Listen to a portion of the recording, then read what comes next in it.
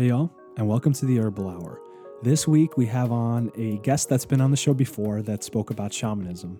His name is Miles French, and he's a first-year naturopathic student at the school I go to, National University of Natural Medicine. He's been deeply involved in shamanic healing work for some time and is currently apprenticing with a two-spirit shamanic practitioner of mixed heritage. In this episode, we talk about finding your soul's purpose, finding healing for your inner child and what that means, overcoming traumas that may be limiting us, and the shamanic path through darkness into the light. We dive into shadow work and what that means, and we have a deep, heartfelt conversation about how we overcame struggles and how we find our way back to ourselves when we're feeling lost. Depression and anxiety are a part of life, but how does one deal with these things? Thank you guys for listening. I hope you enjoy. Welcome, Miles. It's a pleasure to have you on the podcast again. Well, thank you so much for having me. I'm very excited to be back. We've got some very awesome topics to.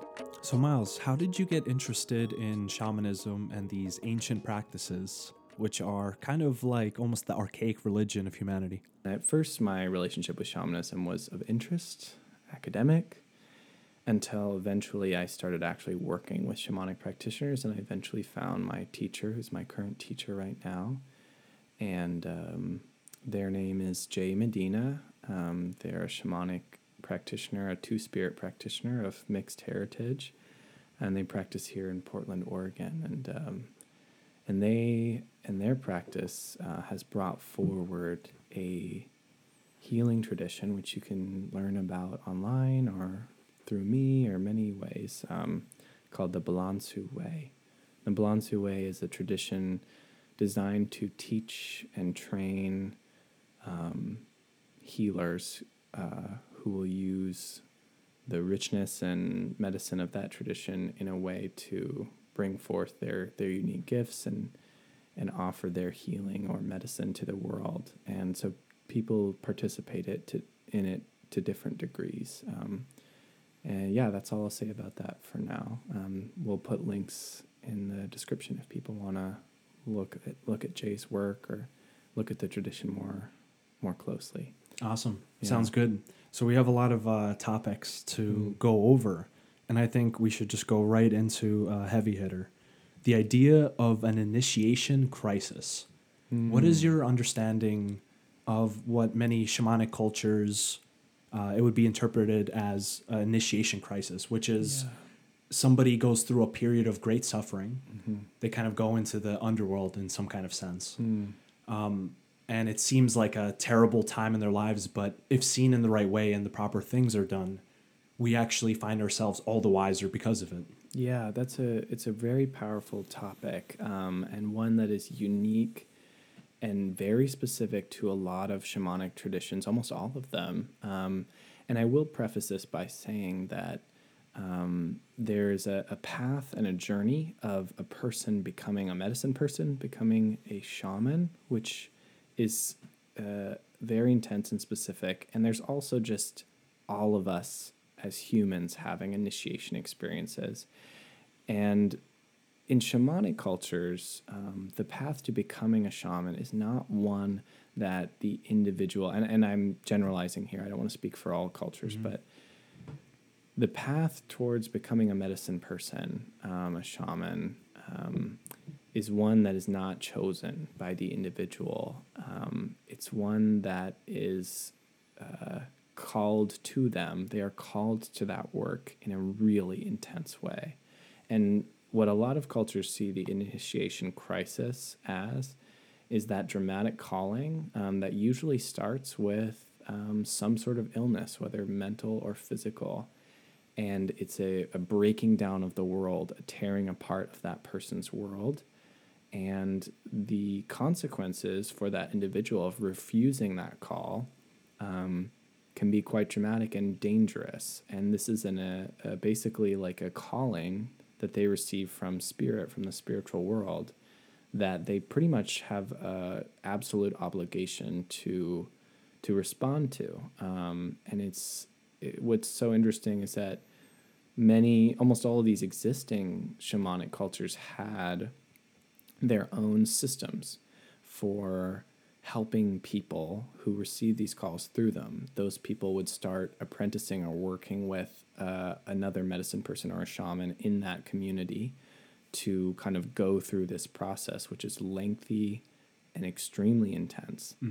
Now, what's so difficult to see in our culture today, and so many cultures today that have been stripped of their kind of authentic animistic spirituality of the ancestors, we don't have people like medicine people or these healers, these wise beings, these people who are clear and understand that to help us through that. Now, I'm not saying that anyone who has a physical illness or a mental illness crisis is becoming a shaman. In fact, I would stress that that's very rarely the case. But that being said, I think initiation happens to all of us, that all of us at some point in our lives are going to receive a call to look deeply, to open ourselves up to new things, to heal and move through something. And it's going to be really scary and painful and frightening. And unfortunately, a lot of us, when we enter those, don't feel like we have the skills or the help to go through it. And it turns into a traumatizing experience instead of a growth experience.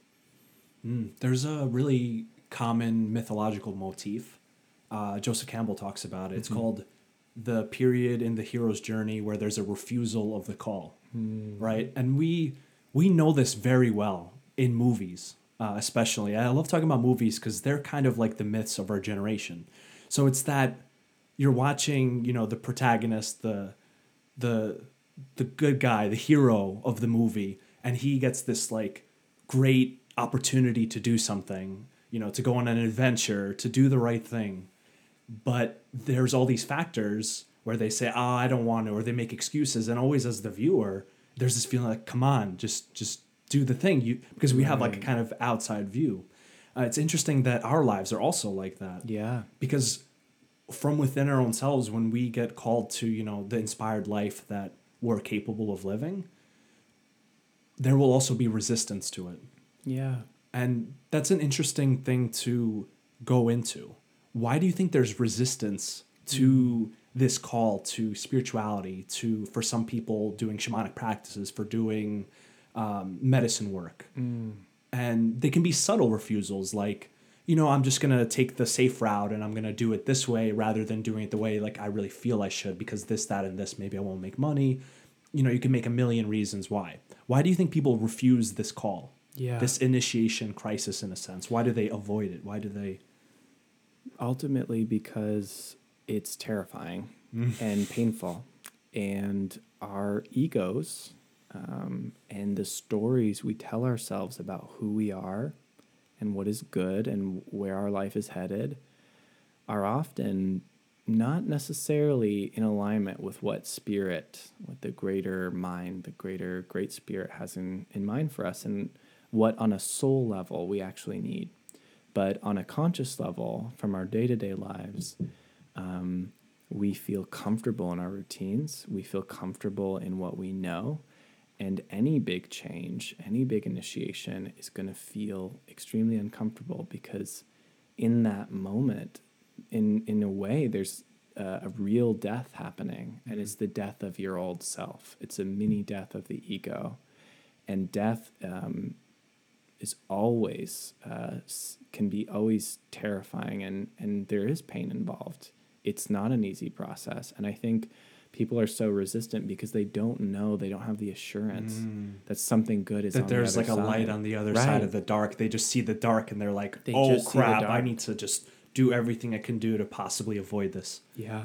That's a really good point. And we don't really have the cultural myth to have a path for that. We were talking about this earlier, that it can be argued that a lot of what would be this culture's shamans are in mental institutions, because originally a lot of these cultures, they would choose people that had these kind of different, what would now be called issues, but they, trained them in a certain way, taught them how to deal with those things, and then they actually use that for good. Yeah. But we don't have that cultural narrative. So when something like that starts happening, something unexplainable, we just automatically go to like, oh, I'm feeling really depressed because of this and this. And we interpret it on a very surface level. Yeah. Instead of looking into Yeah. like, what is my spirit missing? Right. Am I not listening to my spirit? Am I going against myself? Right. And we've been, so much of us don't grow up in a community that has elders and wise medicine people existing that can teach us and show us how to live that way. And it's why so many people feel empty and spiritually isolated and alone and confused. And they go looking for their answers, which would have been in place if we were living in a society or community that had these tools and these structures in place. And that's what is also really makes me feel very sad, and why I'm very called to help people with their spiritual growth and their spiritual paths, is that spirituality, especially when these painful callings happen to us, can feel extremely isolating and confusing because we don't have a context for which to work. I am thinking about some of those indigenous communities. There's a really incredible movie about how we handle mental illness in this country, specifically psychosis, called Crazy Wise. It's a documentary. I'd highly recommend it to all the viewers. And just the difference in the outcomes of so many people with conditions in the Western sense, like schizophrenia, in when they are welcomed and embraced by the community and not isolated and ostracized. Just the difference in outcomes for people is remarkable. And so when I think about somebody undergoing that process who actually has a real call to be a medicine person and is experiencing symptoms of psychosis or schizophrenia or hearing voices or experiencing things that other people don't see, in a living indigenous culture, that might be recognized at an early age, and the existing medicine people or the elders would go to that individual, or that individual would go to them, and they'd be mentored and walked through it. And at the end, they'd come out transformed and ready to use their gifts or this new perspective in an integrated and good way. And here, we don't have those people. We don't have those mentors and elders. Now, I'm not saying that everyone who suffers with mental illness in our culture is being called to be a medicine person. But I do believe that many people are, and they end up getting traumatized by their experiences because they don't have someone or a culture to help them through it. In fact, our culture is honestly built to disenchant people, to take away people's power, and to isolate them. And so it's no wonder that a lot of these people end up just trapped in the beginning stages of that process. Our culture in a lot of ways it's kind of comes from like the Enlightenment and this kind of scientific view of life and this fundamental doubt to things. Yeah. And when it comes to things of a spiritual nature, doubt is like probably one of the greatest poisons. Because if you doubt, you'll never actually try. And if you never try, you'll never have that experience that will prove to you that there is a reality beyond the one that we constantly experience. Yeah. So people live in, it's been quoted, I love this term, quiet desperation, looking for some kind of meaning in their lives. I'm so glad you brought that up. And it's something I tell everyone all the time, and I get really animated and excited about it, because if at this point, like, belief is a funny thing, like, because when I don't really say that, because for me in my life, and I can't speak for anyone else, I know what I've experienced is real. Like, I know that some of these spiritual experiences I've had, like, nobody could take that away from me at this point. Like, it's much harder for me to imagine being skeptical about the nature of the spirit world or some of these higher forces than it is to just believe in them. And so I don't really believe, like, there's not this sense of faith in them, because I know that they're real and I know what they can do, and I've seen it and experienced it. And the thing about it is, I always tell that to people, and I say, if you're on a spiritual journey and you are settling for spiritual experiences that don't like show you in a big dramatic way like what this stuff is and that it's real and that it's meaningful, keep searching and don't settle for anything less. And the good news is, I fully believe that everyone has access to that, but it may come in different ways, and there are certain ways to search it out that are more productive than others. And I've been blessed with many, but that's after many years of seeking and many years of doubt. But luckily, some part of me knew, and I now have a cathedral of experiences that are affirmed every single day for me. So I don't have to walk around with a sense of skepticism or doubt in my mind. Now, I am critical, but that's different than being skeptical to a default, you know? I think there's a key to this. It's have faith first in terms of believe that it could possibly work what you're doing. And Or then an have open doubt mind. later when you kind of, maybe wrote down your experiences and then kind of look into it with a critical mind. Because if we bring the critical mind into that experience, we actually just won't have the experience. Right. Like how can you, and I really believe that spirit brings us experiences when we're open and ready for them to a degree. Sometimes it just throws it on you all at once. Yeah. And that seems to actually be more of the rule. That's a really good point. Usually when things go wrong, everything just does, not everything in our view, but like it seems that everything just goes wrong at once. Like, especially this last like week. I don't know if people have been feeling these like different energies. I don't know if it's like the spring energies or it's related to astrology or what it is. But I've noticed a lot of people have really been suffering a lot in the past week, 2 weeks. Yeah. And I've noticed that things like compound. It's like, when you're not like ready for life, when you feel like in really down, low mood, like everything just like piles on you in a way that you can't handle. And it seems like you're just being kind of, crushed from everywhere around you. And what I found was instead of resisting it, which is like the typical reaction is like, all right, just like, keep your mind occupied, just do something, watch a show, listen to some music.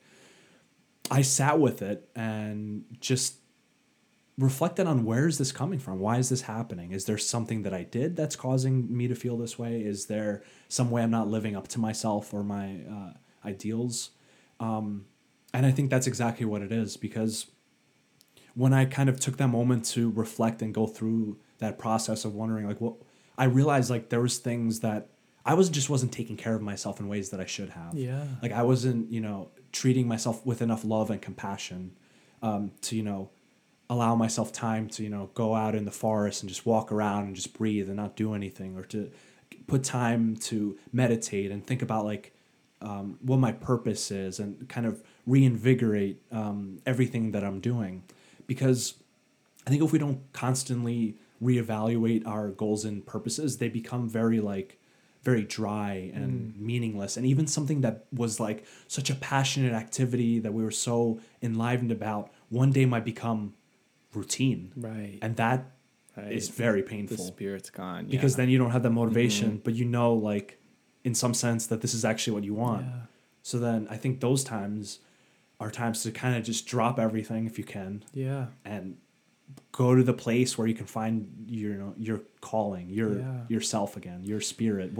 Let your spirit speak to you. And that what you're describing and touching on is so important, and it's so connected to kind of contemporary shamanic work in so many ways, because it's about fearlessly, or even in the presence of fear, sitting with what is for you without any kind of idea of where you should be or where you actually are. It's really like sitting with exactly what's alive. And I just want, through spirituality, people to foster the skills so that they can sit with themselves and find that balance within themselves. Like what you did, what you described, you could have continued to resist, what was alive for you, what was very present for you. But in sitting with it and actually allowing it to tell its story, to come forward, that's when you found your way back to that place of of connection and awareness. And I think most of Western culture is about suppression, and it's about disenchantment, and it's about keeping us disconnected from our authenticity, which is coming through all the time. Right. I mean, there's so many distractions. Yeah. There's so many ways to distract yourself that Yeah. you might not even, you can go months without even realizing that you have some deep spiritual disharmony. Yeah. And one day it'll just go and Man. pop on you. Resistance that's is real. not... and then it's not an option. Then resistance is right. impossible anymore. And resistance always, to me, in my eyes, resistance always leads to those moments, because it's not actually a way of dealing with anything. You're just delaying your growth. And the universe, all the universe does is grow. Like, we're always growing, but you can fight it. It's like trying to swim upstream, and trying to foster in my life a life that is not built around resistance, but is about integration, doing the hard work. It is hard. It's scary. Sitting with what's alive, and also being open to what life, what spirit has in mind. Because sometimes my little confused ego, emotional mind down here can't see things clearly, you know? And I think that's why I love shamanism so much, is because it helps us find that clarity and do so in a way where we're finding that in ourselves and from spirit, from the higher beings. And it's so authentic, and it's so enriching. And like, there's nothing like finding vision and clarity around something that's been causing you suffering, and then feeling that shift. It's such a liberating experience, and something that I'm learning to bring into my life so much more, and also help other people find. Yeah. I wonder, when you're feeling in like a more like down state, or you feel like you've lost your way, what's your go-to? This is a great conversation, because literally this week has been full of me feeling in a down state. I too have had a very emotional week. And just last night and this morning, I finally did the work that I was resisting all week. I mean, it's hard. I'm in med school. There's not a lot of time to sit with it. But for me, what ended up being real this time, so when I finally sat down at my altar and I went into my state, my helping spirits came down, and they were very clear. They said, follow that pain that's coming out, follow that discomfort. And so literally, like, for me, this worked. This may not work for everybody, but I literally imagined my conscious mind flowing down into my chest. That's where the pain was coming out of, following this trail of resistance, and just trying to like let it out. I was saying to the pain, I'm ready to listen. I'm ready to hear what this is. Please, like, tell me. I'm here. I'm listening. I'm present. And I found it all the way back to this like inner part of me that was traumatized from past experiences with ignoring my needs. Like you said, ignoring self-care. There was an inner child, this younger version of me that was alive in there and was suffering greatly and demanding care and attention, because I was ignoring it. And that happened at a young age. I started, ignoring my needs because to fulfill some obligation I felt like I had to fill. And that was still alive for me today. And when I sat with that inner me through this healing process with the help of my helping spirits, my guides or spiritual guides, I was able to go into that place and be like, and see it, and see myself there, and see and hear it. And like this little me was able to tell me exactly what it needed, what was wrong. And I gave myself exactly what I needed. And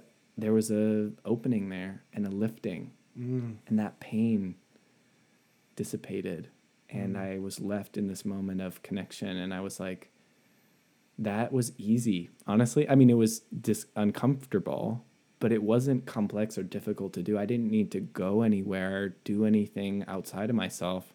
Like, the answer was in there. I just had to sit with it. And, not everyone has those skills right now, but I'm saying it's easy because sitting down and meditating, the whole process only lasted about 15 minutes. Yeah. This whole week, I was ignoring that when all I needed to do was sit down and listen to that story. And I'm grateful I have teachers and spirits to help me do that, because it can feel scary and overwhelming to people who don't know how to do it. Yeah, and the amazing thing is that you know exactly what you need to do. Yeah. But it's actually exactly the thing that you want to do least. Right. And that's almost like a general rule where the answer comes, I've heard, from the place where we least want to look. Yeah. Almost always. Right. And that is scary. Yeah, and that's shadow work. Fundamentally, that's shadow work. Yeah. You know, and I want the listeners to know too that when I say that the answers are within you, I mean it. But that doesn't mean that right now where you are, you have the skills or the knowledge or the perspective to get those answers easily. The truth, your authentic truth, your heart chord, your inner soul knows what it needs to do, and it knows what it wants to do. But we are covered in layers of expectation, of stories, of wounding, of trauma that keep us from hearing that. And that's okay. And it's okay to not right now know how to get down there. And that's why we go to medicine people. That's why we go to healers, to shamanic practitioners, to wise people, because it's okay to need help getting back there. And it's okay to find help outside of yourself. Just all those things outside of you, they're just trying to get you back to where you're in yourself in a good way. Like they're just mirrors, right? And everything I described, like I wasn't able to do that like a couple years ago. I had no idea that I could do that. And it's through my teachers that I found that I can do that. And it's available to everyone.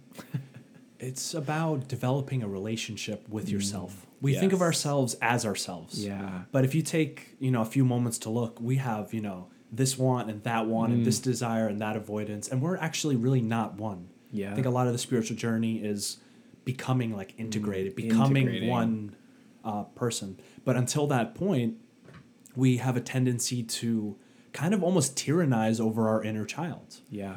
There's this culture of, productivity above all things, and if you can push that to a certain point, but eventually your inner child and your spirit will rebel. Yeah. And the things that worked, yesterday might not work today. Totally. And that is like scary because a lot of things that we do, they require long-term consistency in building. It's like, imagine the situation, like someone, goes to a school or something like that, and they're dedicated for like 4 years. And then in like the 4th year, they realize, I actually don't want to do this.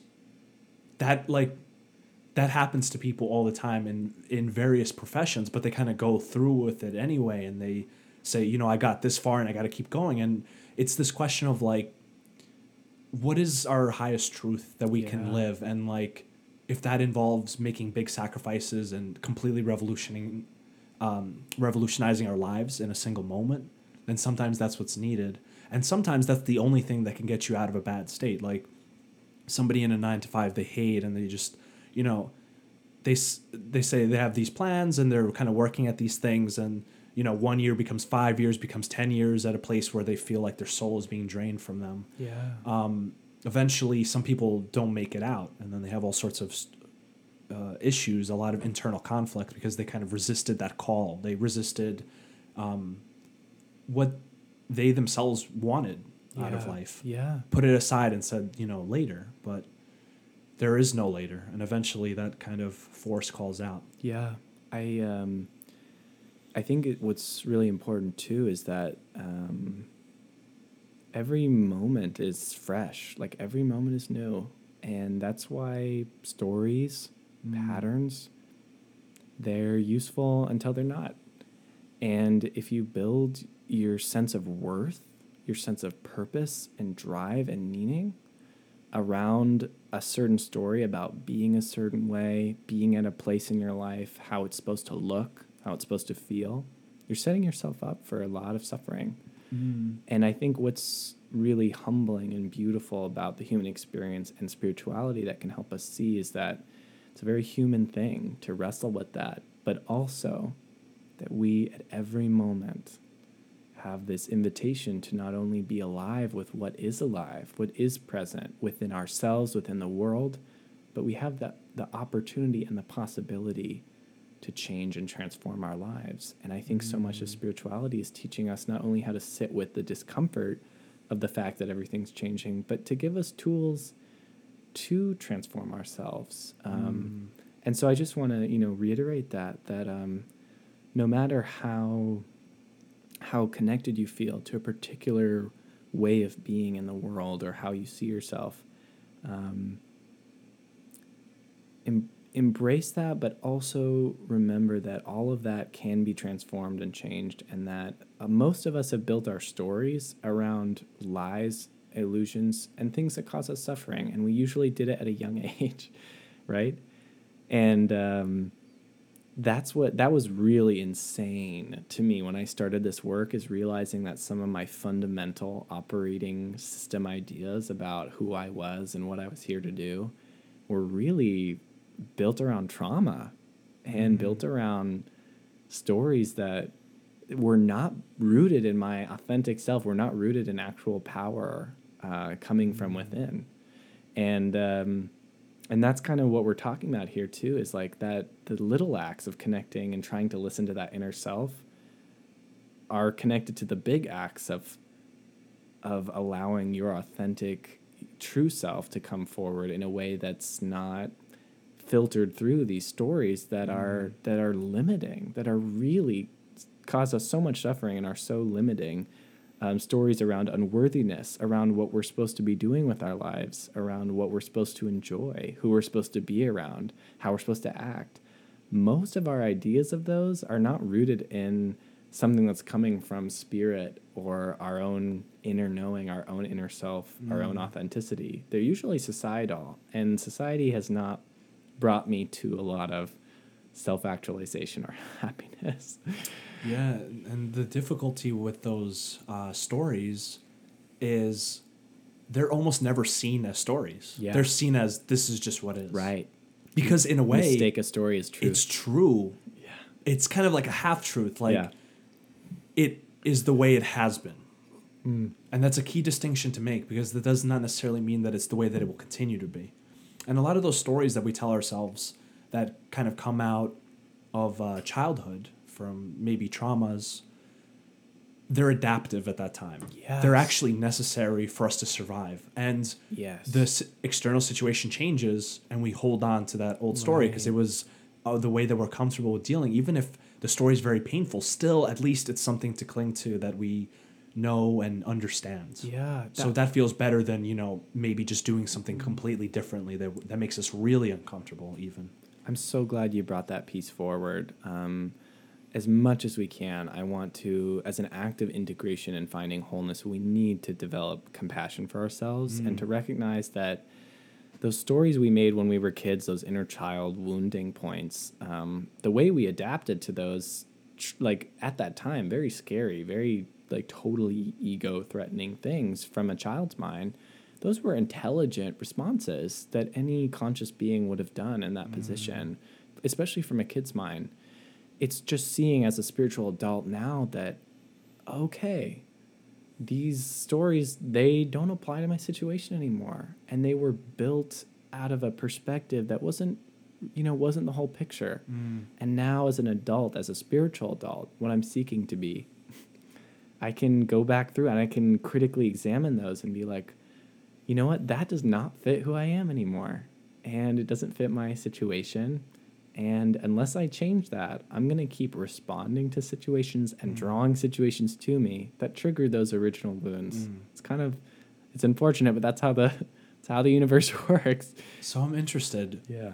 Would you be willing to maybe share one of these stories that you first became aware of? Yeah. Fought with maybe in some sense and then overcame? Absolutely. And how that has changed you? Yeah, let me check in and see which one wants to come forward, because there's many. We all have plenty of faults, and we will definitely get into the shadow work aspect, because that's definitely so important. Yes. Well, a really big one, growing up, to avoid disappointing people, to avoid the discomfort I felt as a young child sitting with people who were suffering, I believed that the best way to not be scared or uncomfortable was to try to help them. And what that turned into is me fundamentally being unable to sit with people who are suffering and not try to help them. And what that became later was a codependency where I was only comfortable helping other people and not helping myself. That the only way I felt meaning, like in my life, was that, oh, I exist to help others. And if I take any space or time or care for myself, that's being selfish. I'm being selfish. And it also connects to, like, I had terrible boundaries as a child in the sense that I couldn't tell people. I felt like saying no or saying, I don't want that, or I can't help you. I'm not willing to take on your suffering. I wasn't able to say that because it was too uncomfortable, because I was too afraid of what the other person would feel about their needs, putting their needs over my own. So I lived most of my life in a very codependent way. And even the thought of like loving myself or like taking time for myself, even when other people could use my care, was like honestly painful. Like I would feel pain in my chest. My heart would hurt. And what I've learned now as an adult, or am continuing to undo that original kind of story and wound, is that that I have to honor my own needs first, that to actually truly help people in a good way and not just rob them of their opportunity to grow, which is what I was doing. I was just jumping in their work for them and doing it for them, right, not helping myself. They weren't growing. Which hardly ever even works anyway, right. Which is kind of interesting that we attempted anyway. I know. So it's very personal for me, and it has a lot of roots with I'm really called in this life to be a healer. That's my calling.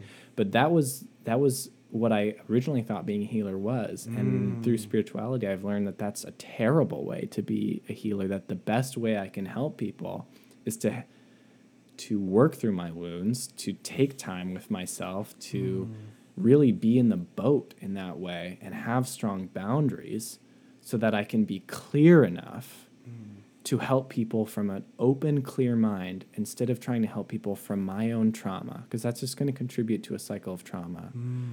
So that's something I'm continually working on. My inner children, my inner self, these beings that are still in me and part of me, need constant reminders and care of that, And sometimes when I set boundaries with people, it's difficult because I feel like I'm being selfish, I'm being too much. And ultimately, that's coming out of a place of that inner wounding of like, my needs don't matter. I'm here to serve others. And I am here to help others. But the best way I can do that is to love myself so much and to have so much healing and self-respect that can spill over, and I can show other people how to do that for themselves, And it's been really intense, and it's something I'm always working on, and probably for the rest of my life will always have the possibility of falling back into those old wounds. How does one do work on that, and how does that relate to like shamanic techniques? Oh, good question. Because now we're kind of like bridging. We're bridging like psychology, and we're bridging like archaic methods of ecstasy, as they were called, to bring yourself out of your body. Where does that mean? Like, what's the healing power of these practices to get over these? Yeah. Well, I'll say, a lot of people look at shamanic techniques and they notice the kind of ritualistic nature of them.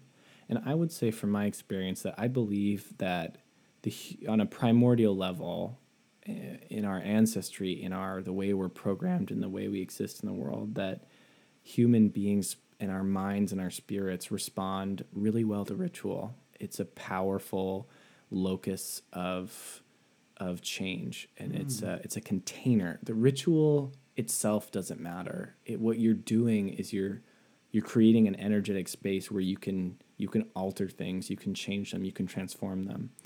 So, and our minds, our psychology responds really well to that. Like you could, there's something about going through a ritual process with these things that can really shift things in our minds. And that's why I think one of the reasons ritual is very valuable.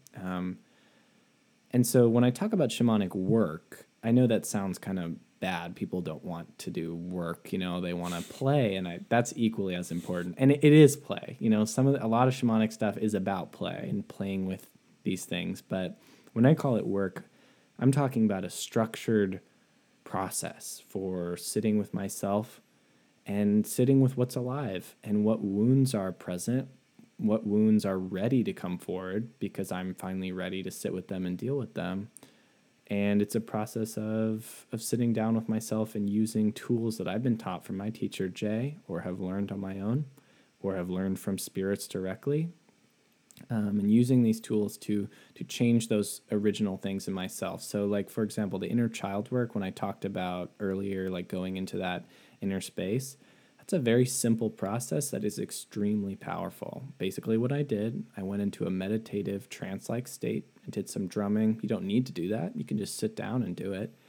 And I literally allowed my mind and my psyche, with the help of my helping spirits, to go to the inner child in me. And believe it or not, like, they showed up. They were there. I saw them. I sat with them.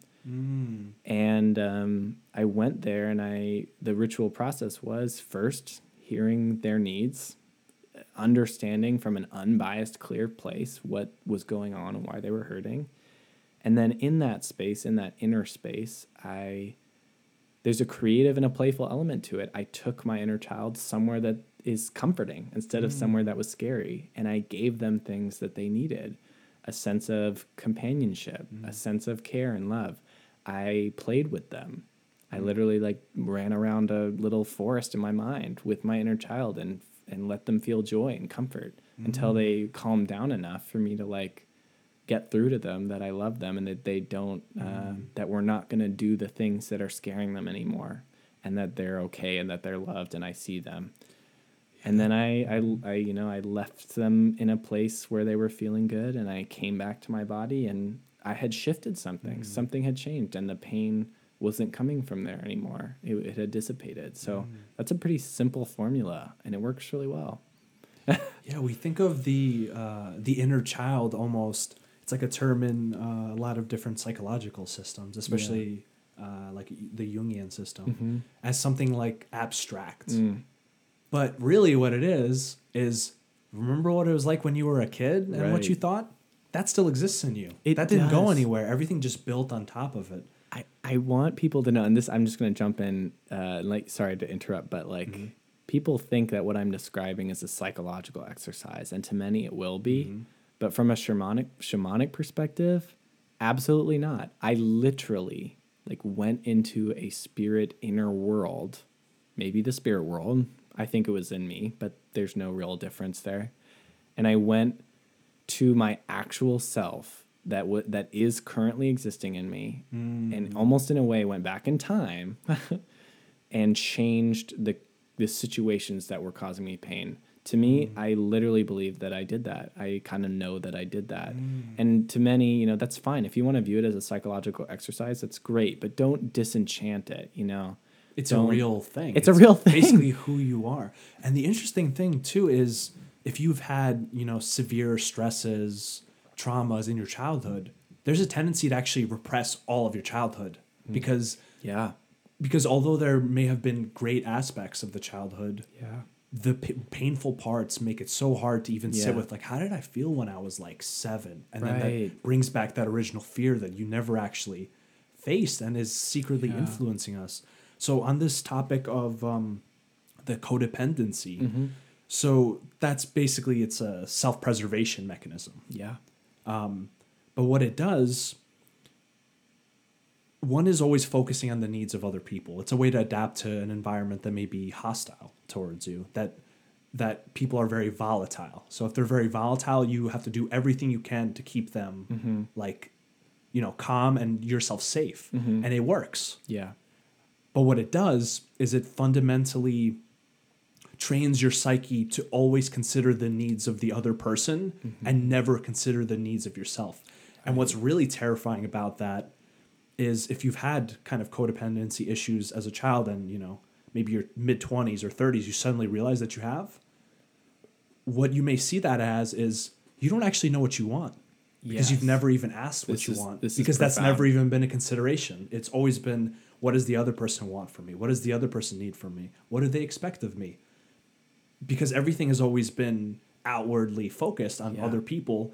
So you sit down, and I actually had this experience probably a year or two ago where I thought, and it was such a mind-blowing insight. I was like, wow, I actually don't know what I want because I've never even asked myself, really. Yeah. Like, it may have seemed like knew what I wanted, but I hadn't really taken that time to see, what do I really want, like, separated from what everyone expects of me. Yeah. And that's revolutionary because you realize, like, I'm 7 years old again. I have to train that whole ability to think for myself and be an individual. And I think that's the process of maturing. And when there's like a severe trauma in childhood, my view on it is that it kind of stunts certain growths. Yeah. So our psyche can grow in many different ways. Certain aspects with like a severe trauma can just suddenly be stunted. And it's like, you might be 45 years old and for the first time realizing that you've been, walking around as a, you know, spiritually inhibited in some kind of way, or psychologically inhibited by something that you didn't even see was there. Yeah. And it can be incredibly revolutionary, but also incredibly painful, because from that process onward, it's all new territory for you. Like saying no Absolutely. to someone. Yeah. It's difficult because saying no is basically inviting conflict. Yeah. Yeah, totally. And I think people are like, oh, they hear the word codependency, they think they know what that means. But we all live in codependent ways in so many ways, And these things don't have to appear as big or dramatic for them to, be affecting you. And when I talk about trauma too, like all of us have to some degree trauma. Some people, these extreme big events. For other people, it's a long period of time of thinking in a way that is really harmful. To me, in my eyes, those are both trauma. It's wounding. And I really love that you brought up, you have to go back. You have to go back to that original place. And the good news is that we get to be creative and playful with how we do that. And I think the dry kind of psychological method and a lot of Western therapy for me doesn't really do much. Mm-hmm. Sitting down and just talking through my feelings.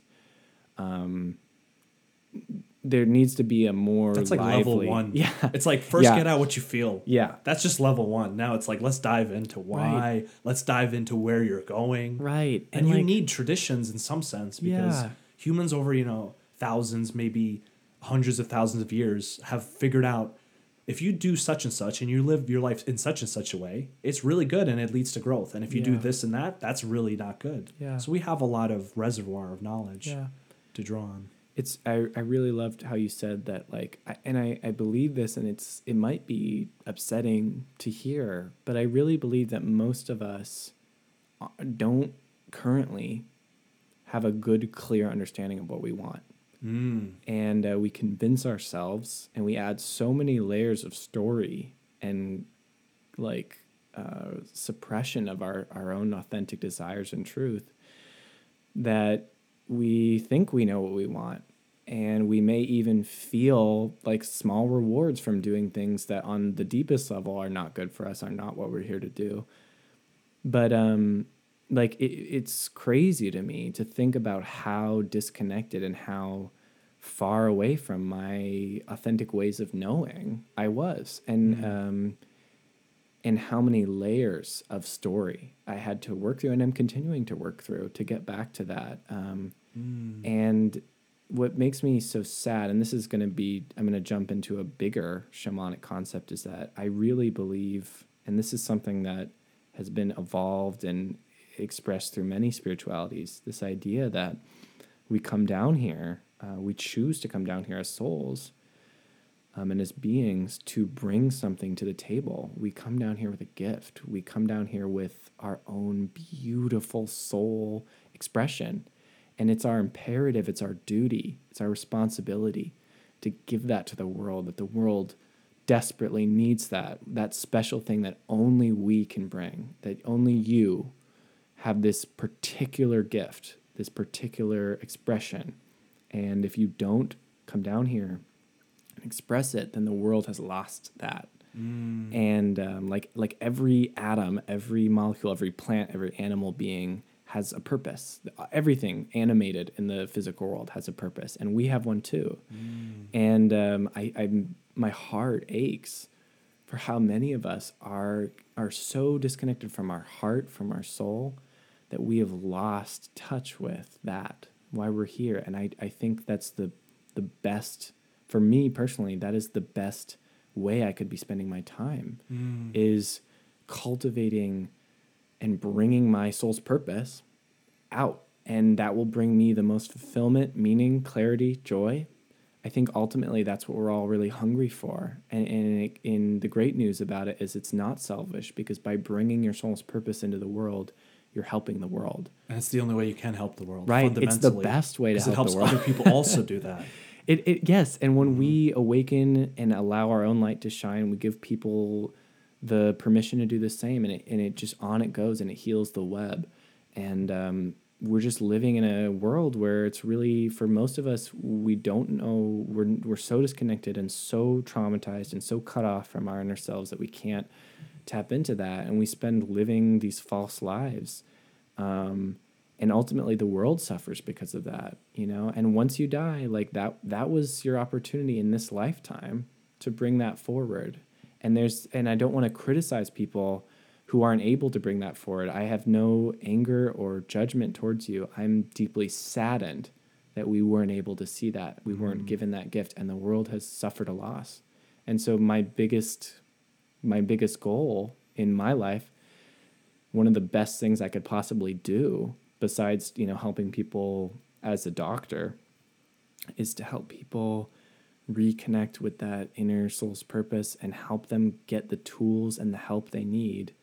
Illness is a big distraction to that, can be, to do their soul's purpose, because we desperately need it from everyone. We need everyone to stand up in their biggest, most radical authenticity and do what they're here to do. And I truly believe that if we can all do that, like literally anything's possible, and that we can fix everything.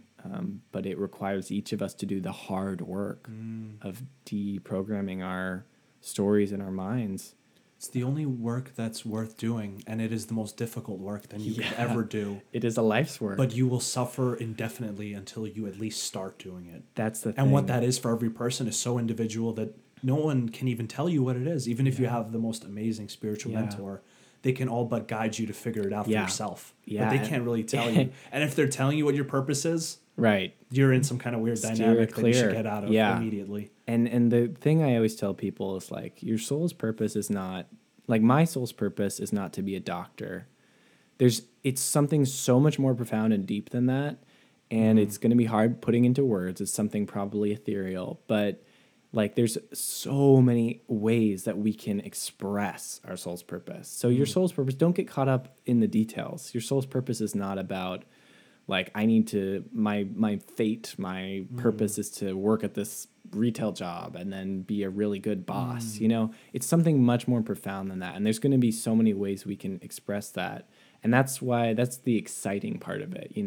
It's not like people need to stress about figuring out, what am I supposed to do? Right. It's that's really like the egoic, expectations part, actually. If you're afraid and you're, what should I do? So the word you used, I really like, excitement. Mm-hmm. Right? Yes. Yeah. To be excited. I think that is one of the best indicators of what your soul's purpose is, because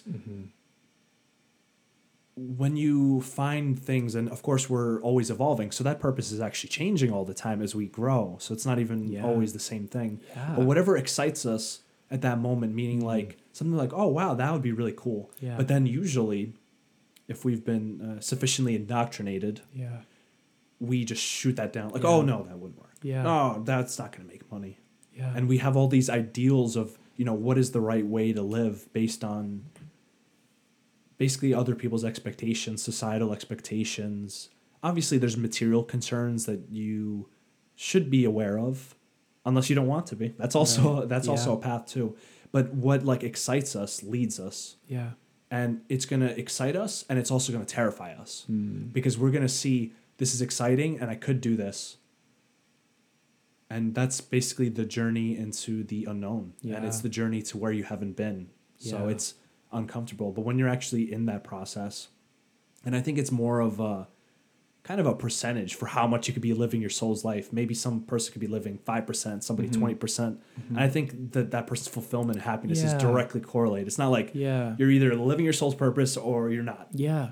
It's like, how much do you listen to soul's purpose? How much do you reflect on what you really want? How much do you do what, excites you, that feels like it's fulfilling, that feels like it has meaning, that makes a difference for other people? Because we are fundamentally social creatures, and we want to contribute to the lives of people around us, even if we don't know it. We're biologically wired to do that. Yeah. So if we don't do that, we're just screwed. And then there's this idea too that this might be controversial and this might be triggering for some people, but that depression is actually kind of selfishness. That it's actually an indicator that we're so focused on ourselves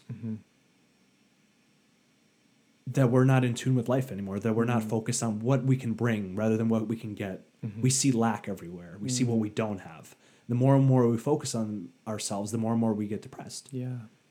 And that's part of the healer archetype, is that I think why a lot of the reason why people are drawn to healing type of professions is because it actually heals you to heal other people. Yes. That it fundamentally does, because you're focusing outside of yourself and you're learning from the outside environment. And it's not ego focused. I love that. And I think the greatest way we can express our gifts will always both enrich us and help the world.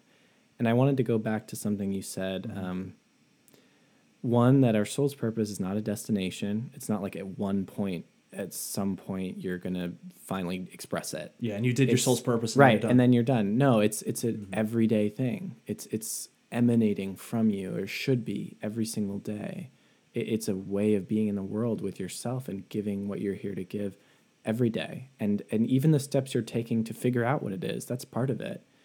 And so I'd say that don't get caught up in the destination. It's literally a way of being. And also I wanted to return to something you were talking about, excitement and that feeling. And I wanted to bring something to the table, just this idea that there's a difference, shamanically speaking, between happiness and joy.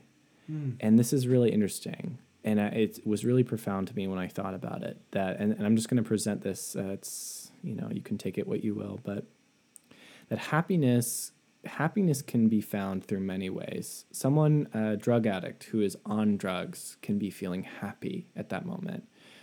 We can feel happy when we indulge in things that are bad for us, that are bad for the world. We can feel happy when we do good things too.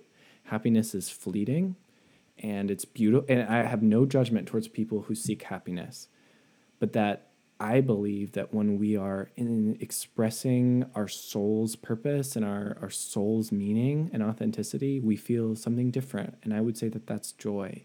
And joy can come through in so many things. It can come through in little moments. It can come through in really big things. And it can even come through in times when we're suffering, when we feel pain. I know that there have been moments when I have felt so deeply connected to why I'm here, that have also been moments of great pain and agony. So moments of clarity around some of the great suffering of the world and how lost we are as a species, and also my role in helping to try to help that, have brought me, and memories from other lifetimes and other moments. These have been moments that have been very painful and very hard to sit with, but at a deeper level, when I had that clarity, I felt joy, because I knew that this was tied into why I'm here, and there was something much more profound and much more deep coming through me.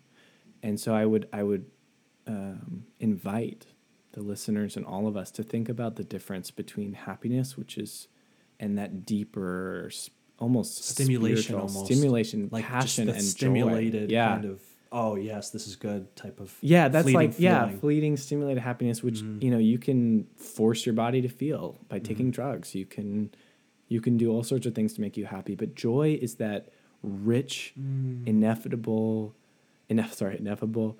deep spiritual level of clarity, connection, and meaning. And that's why I'm such a big proponent of spirituality, because I want people to feel that and to touch into something bigger than them. And ultimately, giving your soul's purpose to the world is part of the world.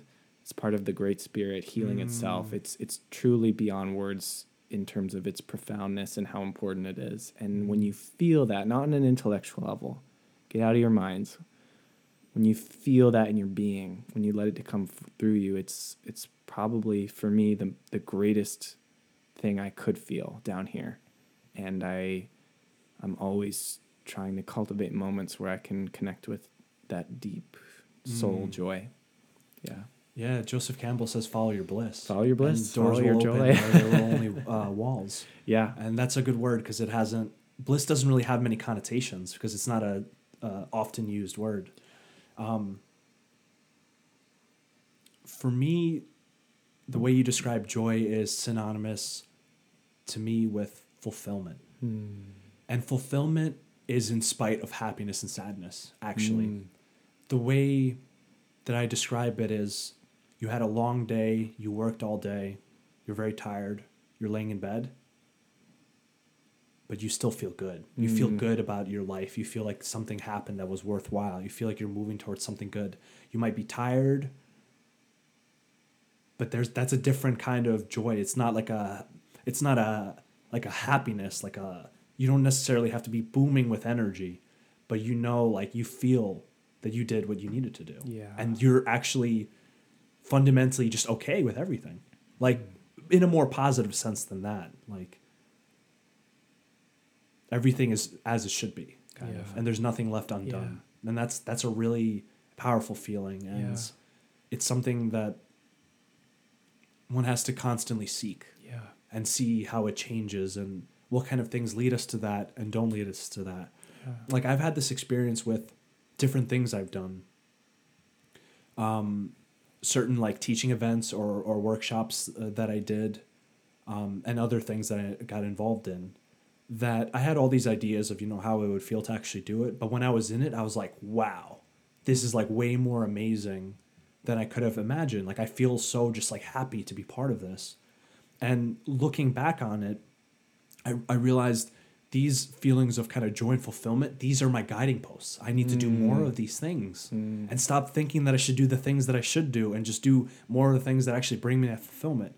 And there's going to be work to do them, and there's going to be struggle, and there's going to be pain, there's going to be resistance. You're going to fail 3 times, get up 4. That is all part of it. And I think it's really important also to bring in the whole shadow side of life, right? Yeah. Because that's the neglected, repressed side. Yeah. We are also all of those things that we would wish that we are not. Yeah. And the more we resist those, the more disconnected they become from ourselves. And instead of giving us the healing energy and also the ability to do the things we need to do, we kind of lose our way. For example, if somebody falls into a negative mind state, the first inclination, at least for me, maybe for other people as well, to what I've experienced, is they'll feel that there's something wrong with them, that they're not doing something right, that, something's fundamentally off with me and, it's my fault, rather than seeing this as an opportunity of why is this happening and where do I grow to? Because it's an interesting phenomenon that usually after the darkest period of our lives are actually the greatest periods of growth afterwards, that when we look back, we're like, wow, that sucked, but I wouldn't be who I was today without that. And actually that made me so much better of a person, so much deeper, so much wiser. So we need those experiences. So I think it's really important to normalize not feeling happy all the time. Yeah. It's not natural to feel happy all the time. The negative emotions are also there for a reason. They also have a lesson to show us, and they have their own purpose. And I think it's so important to allow them to show what their purpose is. And as we've become larger and larger as a society, and those values have been pushed forward, certain emotions are just held as inherently bad, like anger or something like that, or sadness. They're just avoid at all costs. But that's avoiding one of your legs and one of your arms and trying to run around the world Yeah. and do your thing. And it's in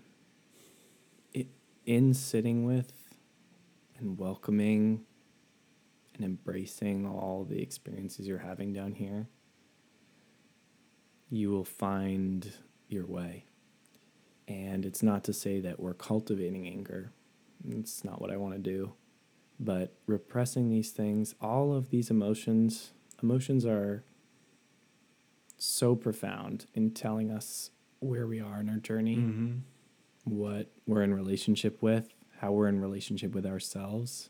Emotions, they're gifts, they're invitations to reconnect with ourselves and where we are in our life in the world.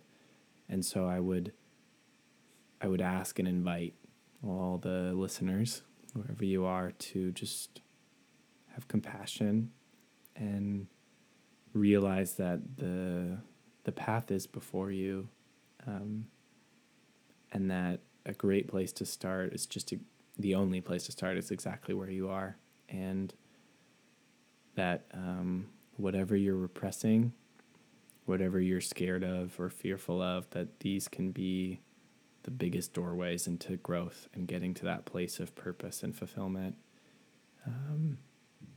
And that feels like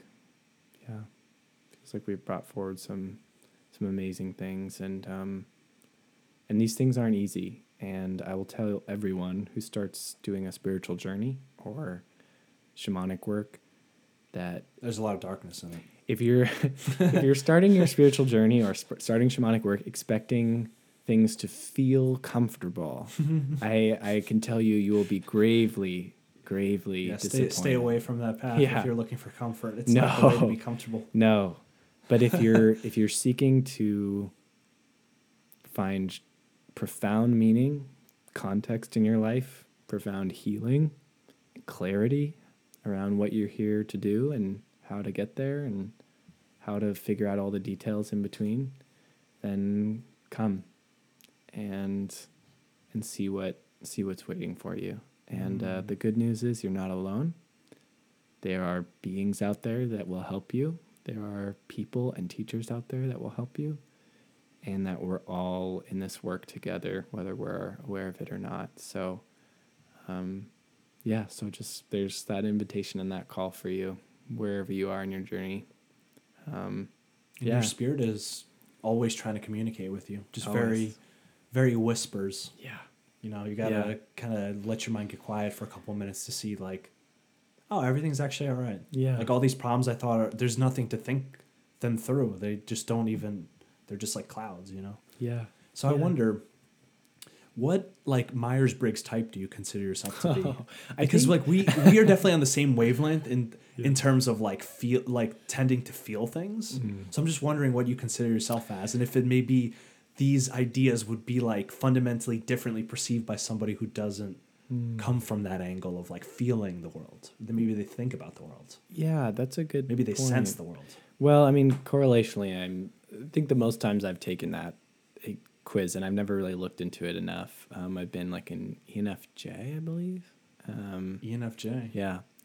And I can't tell you much about that. I think you'd be more suited. Maybe we can do another episode about Myers-Briggs and personality archetypes. I love talking about that stuff. But definitely the intuition, the N and the F feeling, because that's like the quintessential mystic type, if there was to be any, or the predilection towards like more mystical ideas. Yeah. Because some people might be like, oh, all this shamanism and stuff, just go to work and stop wasting your time. Right. And it's like, that's also a valid point of view. Yeah. Because they find fulfillment in their just immediate experience of life. And there's nothing wrong with that. Yeah. But this speech is for people who vibe and resonate with that kind of thing. Because it's not for everybody. And I don't think everybody should be... Yeah. There's not like a right way to live life. And I think our personality type defines the way that we can be fulfilled. But the thing remains, what you love doing, what excites you, what brings you fulfillment. That is a goal worth striving for, no matter what, constitutional type you might be. Yeah, totally. And I'll say this as someone who loves shamanism and loves the shamanic techniques for